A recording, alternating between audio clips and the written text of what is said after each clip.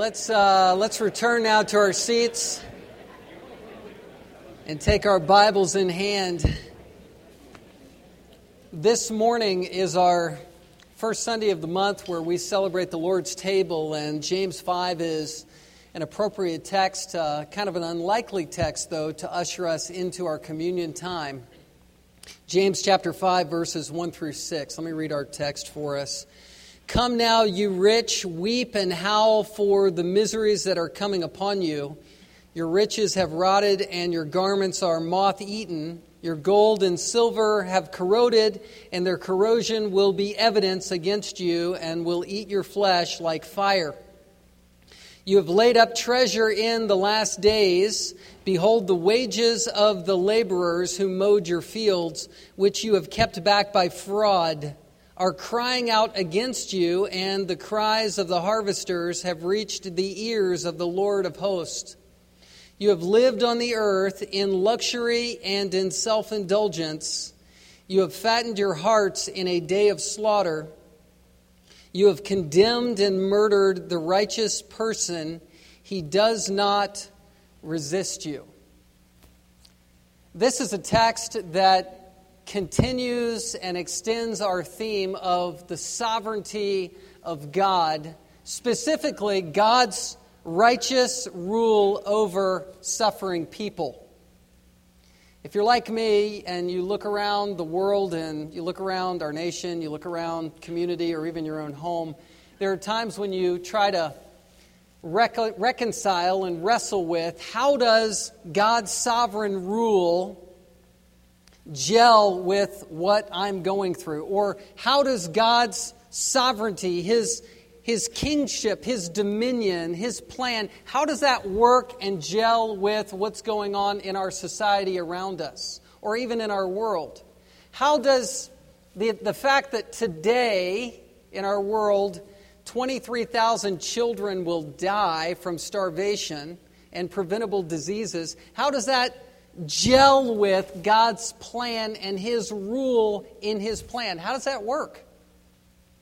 God is a God who cares about the cries of needy people. So what's happening when God allows for certain things to take place? What about social abuse or domestic violence, or scenarios where you hear about homes that are wrecking and melting, perhaps even your own home life or your own personal life is falling apart?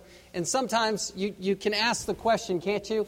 How does that work in terms of God's plan for my life? Does He sort of turn a blind eye and a deaf ear in some situations and look the other way instead of intervening with grace? How does that work out? Do you ever struggle to reconcile that? Because here I think we find some answers to questions that are that potent and that severe.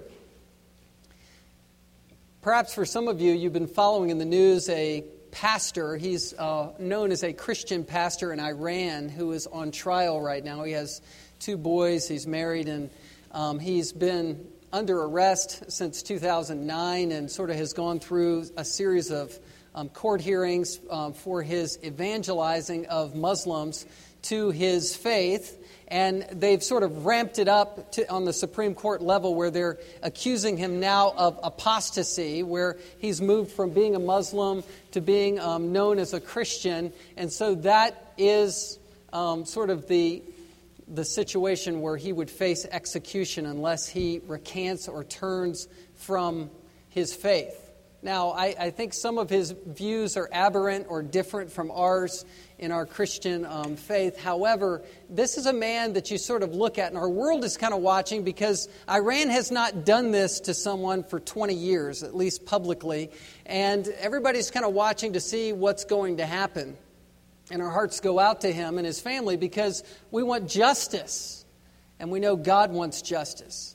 But listen, here's the sort of answer from God's Word to why it seems like God is not giving justice when people are abused, and yet He rules. God is ruling in His way and in His timetable. God will mete out justice for all of those oppressors, all of the people who are unrepentant in this life. But perhaps justice will not be served until the beginning of eternity, the end of time.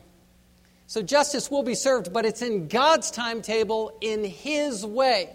The same struggle of James 5 is found in Psalm 73. Can I just invite you to look back there? This is the Psalm of Asaph, and it's a very familiar psalm. But I just kind of want to trip through it real quick because the psalmist is looking at people who were oppressive and who were wealthy and who were being sinful towards the poor and needy, and he was asking the same question. He says, "Truly God is good to Israel, to those who are pure in heart. But as for me, my feet had almost stumbled." He's saying, I nearly slipped. I almost lost it. Why? Because there were, verse 3, envious. I was envious of the arrogant. I saw their prosperity. Verse 4, they were fat and sleek. In other words, they had everything.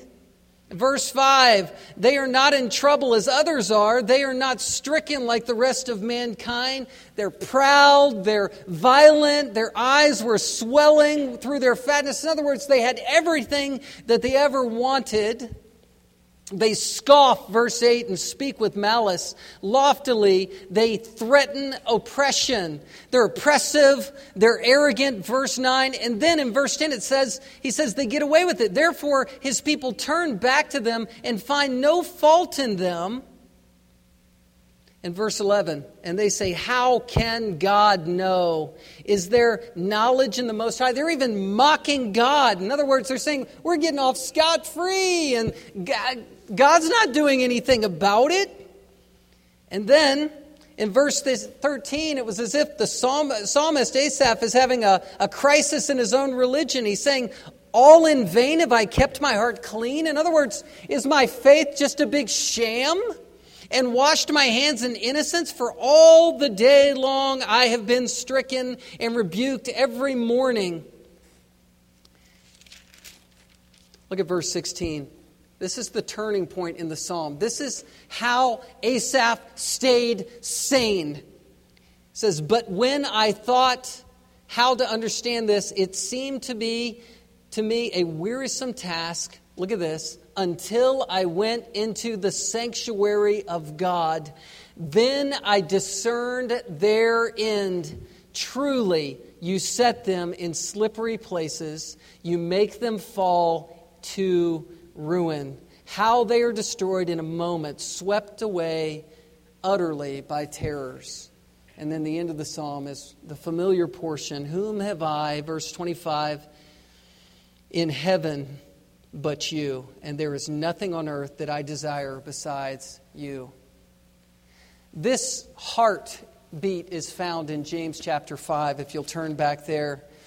James 5 is a prophetic window into the future. This is like the time that we just read where the psalmist went into the sanctuary, went into the temple of God, and was able to see a vision, a window into eternity. He was able to discern the end of those who were oppressive to the poor, those who were mocking people of God. And here in James 5, James wants to open up that same prophetic window. James is speaking here to unbelievers in James 5, 1 through 6. And you might say, well, that's interesting or kind of strange because he's been talking to the church thus far. But he shifts gears because he wants to comfort these poor Christians who had been dispersed all over the Mediterranean area, kicked out of Palestine. They were struggling to make ends meet, and they were being ripped off and defrauded and oppressed by wealthy landowners. And so James gives sort of a public rebuke of the rich in front of a poor congregation. He's using a technique called apostrophe, where you address an audience that's not really present to comfort the audience that really is there. And so he's comforting the poor listeners by rebuking out loud the rich oppressors. Let me just say something up front. There's nothing wrong with being wealthy. In fact, there's everything right about being wealthy if you've earned it under God's blessing with integrity and skill. We're all made in the image of God, and God distributes blessing through wealth. The Proverbs talk about that, and also Deuteronomy chapter 28 talks about that. Moses, as he was sort of commissioning the children of Israel into the Promised Land, he was saying that you are given the skill to make wealth by God. But in the midst of our making wealth as believers, there are unbelievers who make wealth by injustice. And we're not talking about an injustice that's done where someone just looks the other way over an IRS law or someone fudges something here and there. We're talking about oppressive landowners in this context, both Roman and Jewish, who were taking day laborers and giving them a job, and they'd work all day to make ends meet and bring money home so that they could buy food for that day to feed their family. And then the landowner would say, "No, I'm not going to pay you." That's what's going on. In other words, these landowners were starving people and starving children so that they could stuff their pockets with coins and fill their lives with luxury. It was a wickedness that deserved this level of rebuke. This is a prophet-like rebuke. This is very much like the book of Amos. Amos is the minor prophet that's known for rebuking in the name of social justice, what God cares about deeply, where God hears the cries of the children who are oppressed. Amos chapter 3, verse 10 is where God condemns those who store up violence and robbery. Amos 5, those who trample on the poor, those who tax unjustly, those who build houses that no one will live in. Amos 8, 4 through 7, he says, "You bring the poor of the land to an end. The Lord has sworn, I will never forget any of their deeds." That's the God that we serve. We dare not enter into any practice like this sort of rich oppressor, where you look the other way when someone's in need, where you withhold your heart or your goods from people that you know have a specific need. In James chapter 2, we talked about this, verse 6. James rebukes the rich man. He says, "Are not the rich the ones who oppress you and the ones who drag you into court?" 2:16, James 2:16. You don't want to be the one who says to them who lack clothing and daily food, "Oh, go in peace, be warm and be filled."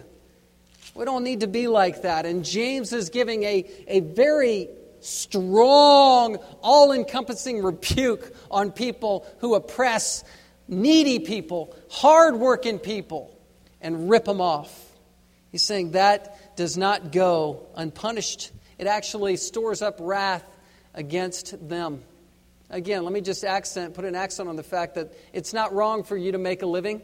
If we don't work, we shouldn't eat, according to 1 Thessalonians. We're supposed to take care of our families. If we don't, we're worse than an infidel. Job, Abraham, David, Solomon, Joseph of Arimathea, they all had means, they all had wealth. Paul, when he was talking to Philemon over Onesimus, the slave that had run away, he's saying, "Look, just put it on my bill, put it on my account, and receive that Onesimus slave back to yourself. I have some means for you." It's important for us to make wealth. Deuteronomy 8:18, God gives you the power to make wealth.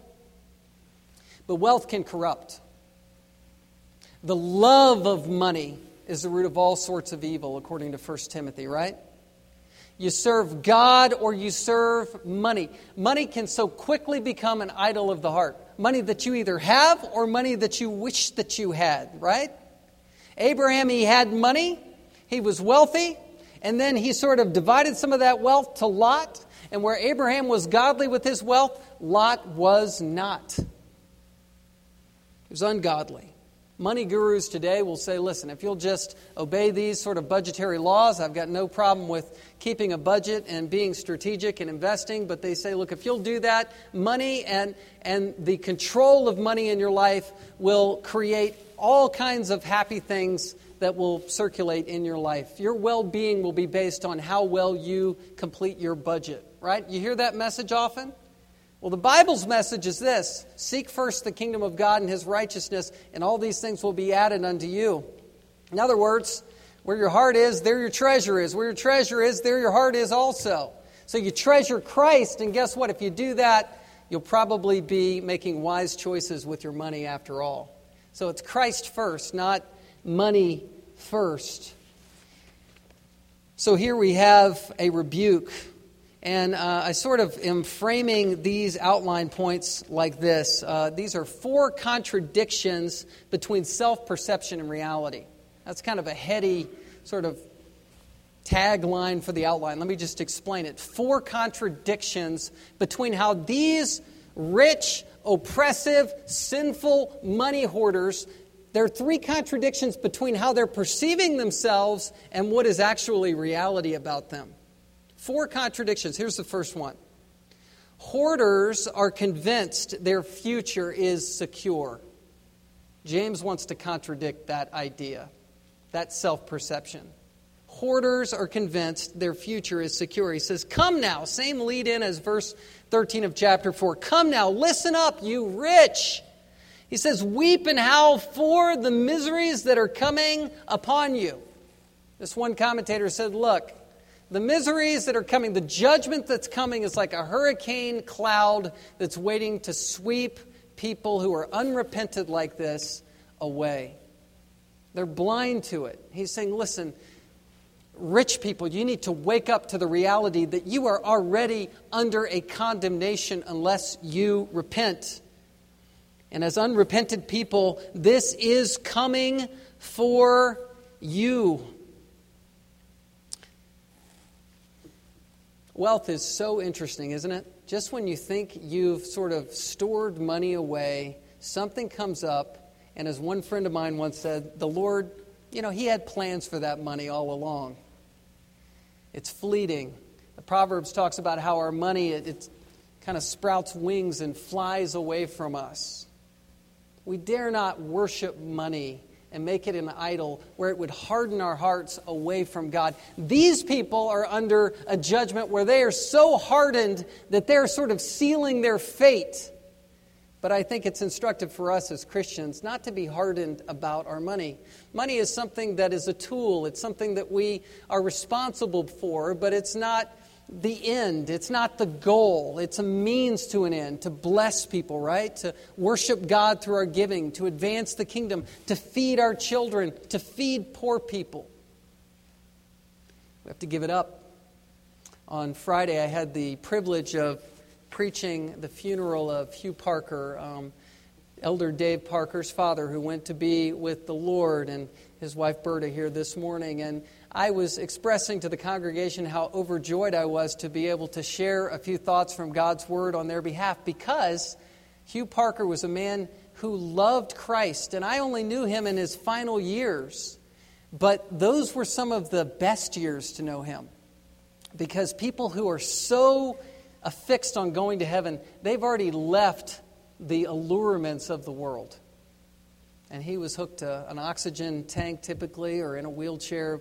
And it seemed like he was limited when you first saw him, but he was unlimited in his spirit. It's because he wasn't clinging to anything that the world would offer. He wasn't bound. And as believers, this is a call for us to live in contradiction to these kinds of people. They thought their future was secure, but really it isn't. It's like the rich man and Lazarus. You remember that parable? You had Lazarus, who was the poor man in this life, and then when he went to heaven, he was wealthy. And the rich man who had everything in this life went to hell, and he was in torment. It was the great inversion. Verse 2. Actually, back to verse 1, weep and howl. I just want to point that out. These words are onomatopoetic. They're described in terms of how they sound when you speak them. In other words, these are words of people who should be shrieking about their condition. They should be bursting into tears because of their plight and what they've earned for themselves by hurting people. the very money that they're storing up for their future comfort is what is condemning them. All right, number 2, they thought their future was secure, and it wasn't. And secondly, hoarders believe their wealth is stable when it isn't. 3 kinds of wealth are mentioned here. It says your riches have rotted and your garments are moth-eaten, and then your gold and silver have corroded. 3 kinds of wealth.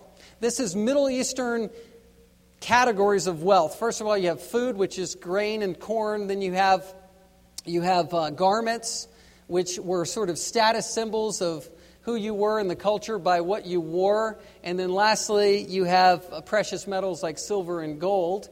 And 3 words of decay go with each of these categories of wealth. The first word is rotted, verse 2.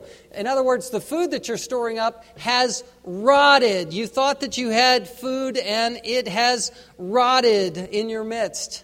If you go back to Luke chapter 12, I just want to point one thought out there. We've looked at this. This is a parable of the rich fool who was hoarding up all kinds of grain for his future. He had no thought of the fact that God was going to knock on his door that night and call him into eternity.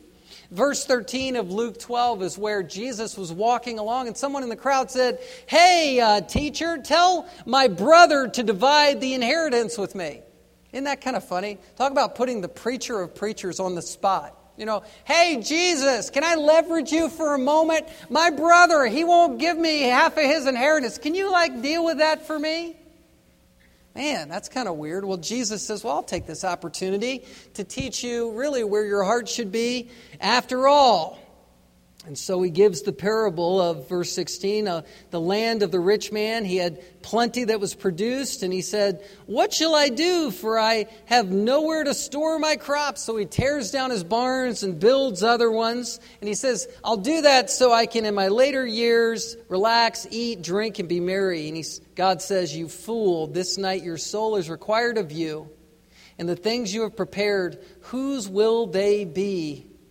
So is the one who lays up treasure for himself," now look at this, "and is not rich toward God." That's the point. We got to be rich towards God. It takes discipline. It takes work. You got to take your eyes off of yourself. You got to take your eyes off of the idols of your heart.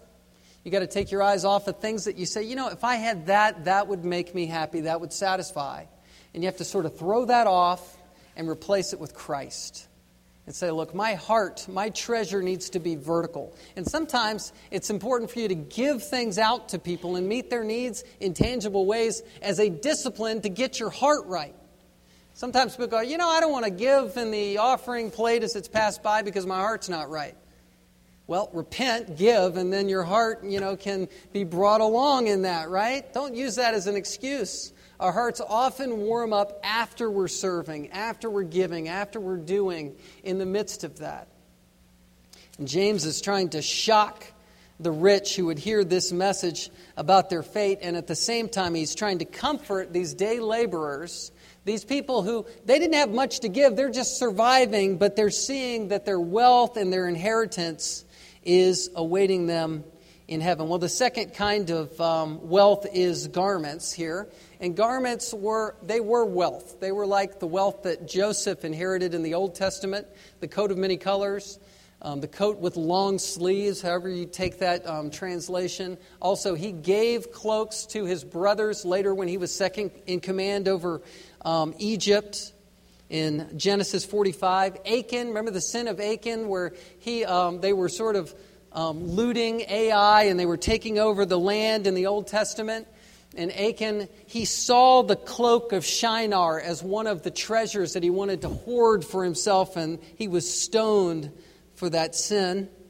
It kind of gives some importance to Jesus' words where he says, look, if someone comes to you and asks you for your tunic, give them your cloak also. It was a very important gift. It was an important symbol of security in your life because a cloak back then, it protected you from all of the elements. Paul even testified that when he was in Ephesus, he did not covet anyone's money or their clothes. So when James says, listen, you're putting a lot of stock in your wealth, your food and your clothing, But guess what? Your clothing, it's as if it's already moth-eaten in God's eyes. It's as sure as ruined already. You know, as a father of 6 kids, I watch a lot of things in my life digress very, very quickly. A lot of things. I mean, you know, I used to keep my carpet clean. And when I gave that up, man, what joy filled my heart, you know? It's amazing, you know, scratched furniture and things. I used to have a car that, you know, was a clean car. And when I gave that up, you know, it was amazing. But it's a real discipline to just invest in the right way. And as my wife often reminds me, the real investment for your life is your children in your home. And it's easy to miss the blessings of people around you, whether you still have kids at home or you have the family of God for you to invest in and relationships. And those times are what are meaningful. Those are what matter. Those investments, those relationships that you have are the keys to satisfaction in your life and ministry. And they're sort of the milestones of what you did in this life. Not getting more money or getting more prominence or, you know, opportunity. That's not what life is about. I was thinking also, I read this week, that the lowest 5% income of people who make the lowest 5% income in the church, they're typically the ones who give the most proportionately in the church. Why is that? I think it's because people who live with a stretched income, they know how to trust God better, because they're challenged to continue to trust the Lord as they're stretched, and so they live comfortably there, trusting God and giving, and they enjoy the blessing that they see when they do. Well, wealth is not stable. It's also not stable in terms of coinage, gold and silver, verse 3. It's corroded. Now, some people would say, look, gold and silver, if you know about those elements, you know that those metals do not corrode. And so James must be wrong here. Some people will say, well, the coins back then, silver and gold coins, they were mixed with some impurities, and so they would rust eventually. But I think really what James is doing here is he's pointing out 2 kinds of metals that in this life are imperishable, but in God's eyes and in God's economy in the future, they're going to melt before our eyes. Where you're grabbing for the gold, you're grabbing for what you have, and then money talks in the future. And what is it saying? It's saying you shouldn't have put your trust there.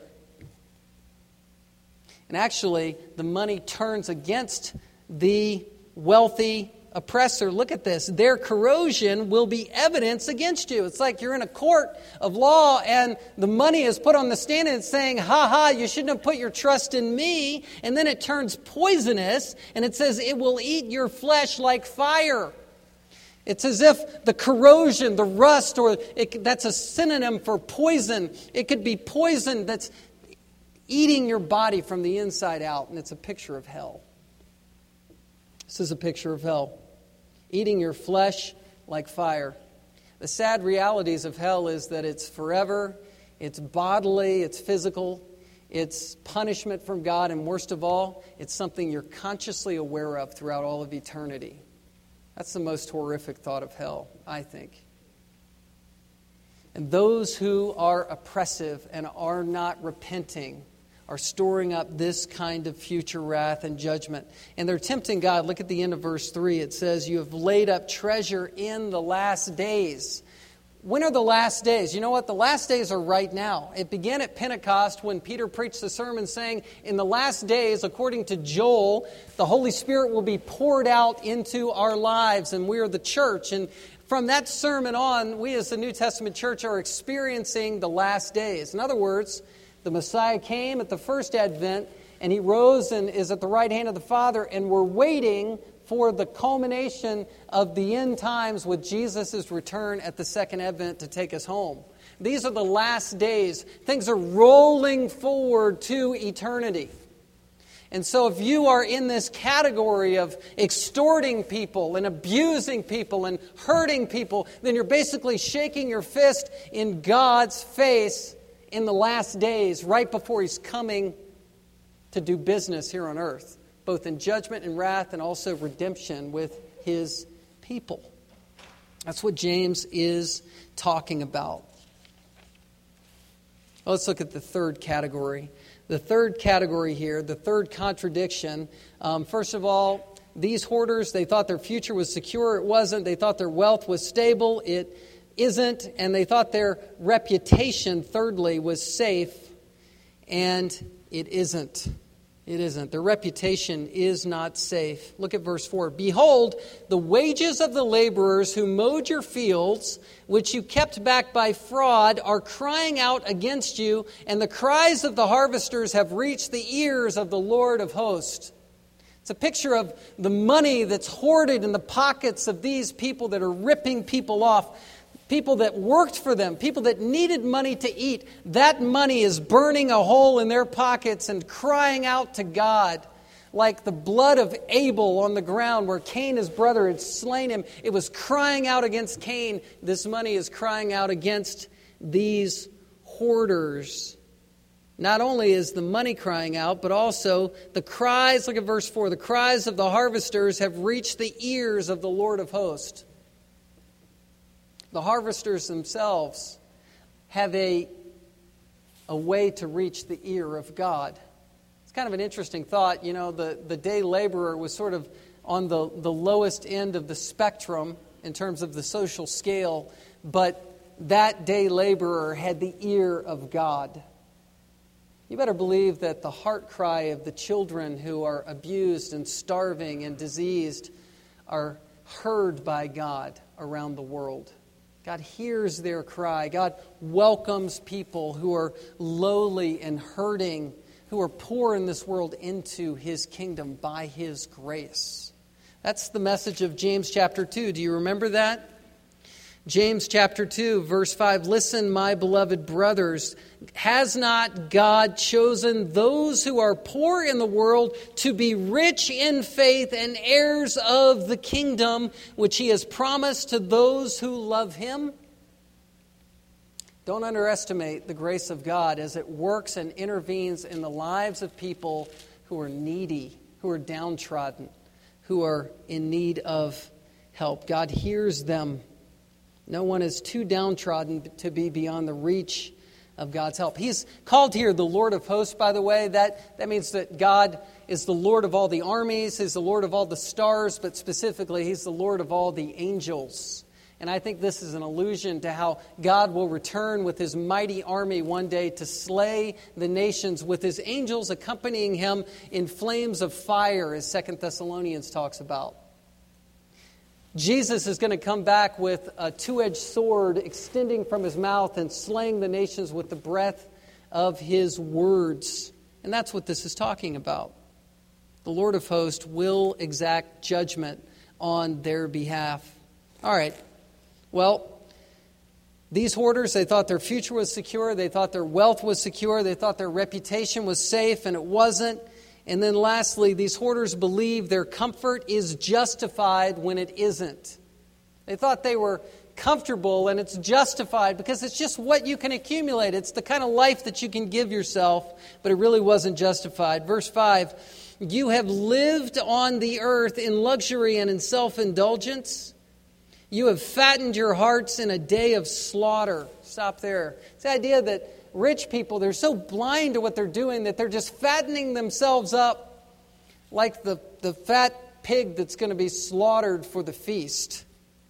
It's kind of a gross idea, but it really matches the idea of judgment, where people are they're just so self-absorbed and self-consumed with materialism and so ignorant of the heart cry of people who are in need of help that they're just setting themselves up to be the main course on the day of judgment. And the needy people, by contrast, will be invited instead to the marriage supper of the Lamb, where Jesus will welcome in those people to eat and sup with Him for all of eternity. It's luxury and self-indulgence. Do those terms sound familiar in our culture? I mean, I heard somebody say that, our lowest class here in the United States is the middle class in Europe. I mean, we have it very, very good as a nation still. And it's easy for us to be ensnared. It's easy for me to be sort of just drinking the proverbial Kool-Aid of our culture in terms of what we should expect for ourselves from day to day. It's probably important for us to ask ourselves, what is it that gets us bent out of shape when it's taken from us? Or some comfort is stalled for a few moments or a few weeks. Something's taken out of your life. Something's not working. Some appliance is broken. And we're all falling apart because we think we deserve more. Or instead, we should be thankful for what God gives us, and we should be concerned with giving out as much as providing for our own family. Well, finally, verse 17. Verse 6. You have condemned and murdered the righteous person. He does not resist you. Who's this talking about? Well, I think, again, this is just the final word of rebuke on the oppressors who have condemned and figuratively have murdered poor people who are defenseless, people who can't take care of themselves. You're starving them, James is saying. But it could also be an allusion to Christ here. I don't want to totally discount that idea. The righteous one, or the righteous person of verse 6, is a title for Jesus Christ in Scripture. The righteous one. Jesus Christ. And even if James isn't talking about Jesus specifically, if you ever thought of a person who was rich, who became poor on our behalf, who was abused and nailed to a cross for our sins, you think of Jesus. He's the preeminent example, the one who stands at the top of the list as one who was condemned and murdered and righteous and did not resist and died and then rose again. It's what we're going to celebrate now as we go to the Lord's table. What I would invite you to do is just bow your heads for a time of silent meditation. Seek the Lord and sort of empty your heart out before Him and seek His forgiveness. Perhaps some of you have unconfessed, unrepentant sin towards other people or specifically directed towards God. Maybe you're angry with God. Maybe you're being victimized and oppressed and hurt and abused and extorted, and you've stored up bitterness in your heart. And I would just exhort you to let those things go and bring those to the cross where grace can be found, recognizing that God will exact judgment and He's the avenger and we are not.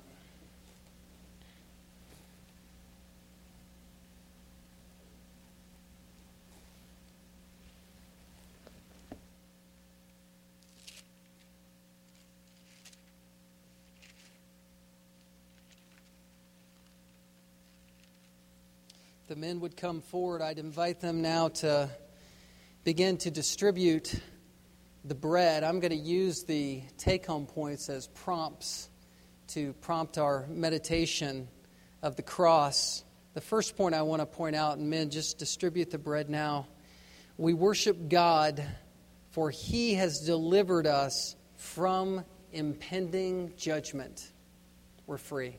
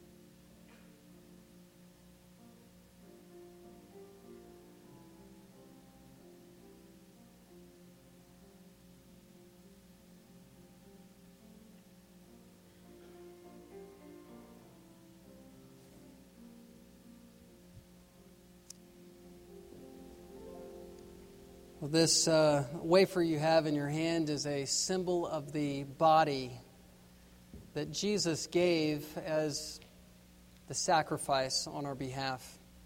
He is the sacrificial lamb that was perfect and spotless. He's the ceremonial fulfillment of all the Old Testament sacrifices that were done before him.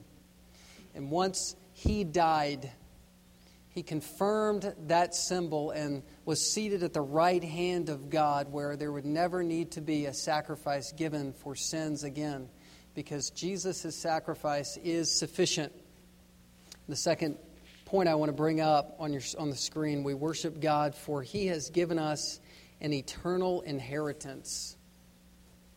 You're wealthy as a believer. You're rich towards God. 1 Peter 1:4, an inheritance that is imperishable, undefiled, and unfading, kept in heaven for you. Let's partake together.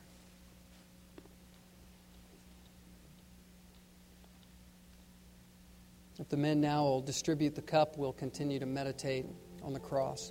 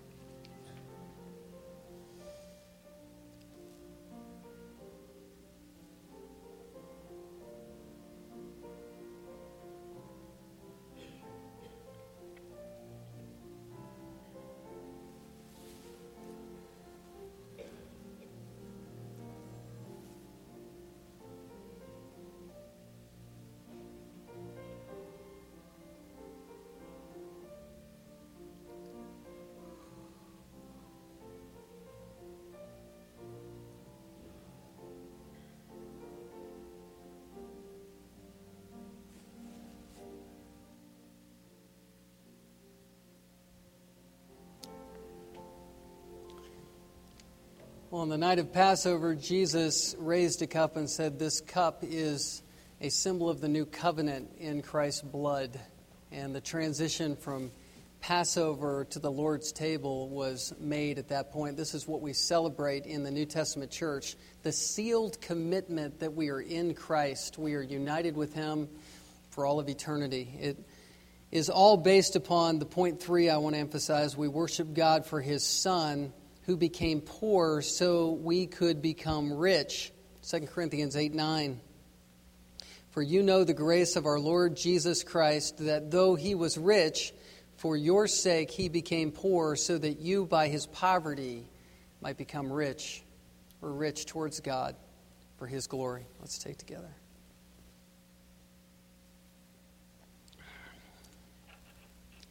Father, we thank You that we can commune with You around the Lord's table. This is truly a love feast where we gather as Your people to commemorate, to remember, to exult in the victory that was won for us 2,000 years ago. Lord, we thank You that You sent Your Son and He obeyed to become impoverished as a carpenter's son and yet a king. And Lord, we worship Him this morning, and we anticipate worshiping Him with full release one day for all eternity. In Jesus' name, amen. Hey, let me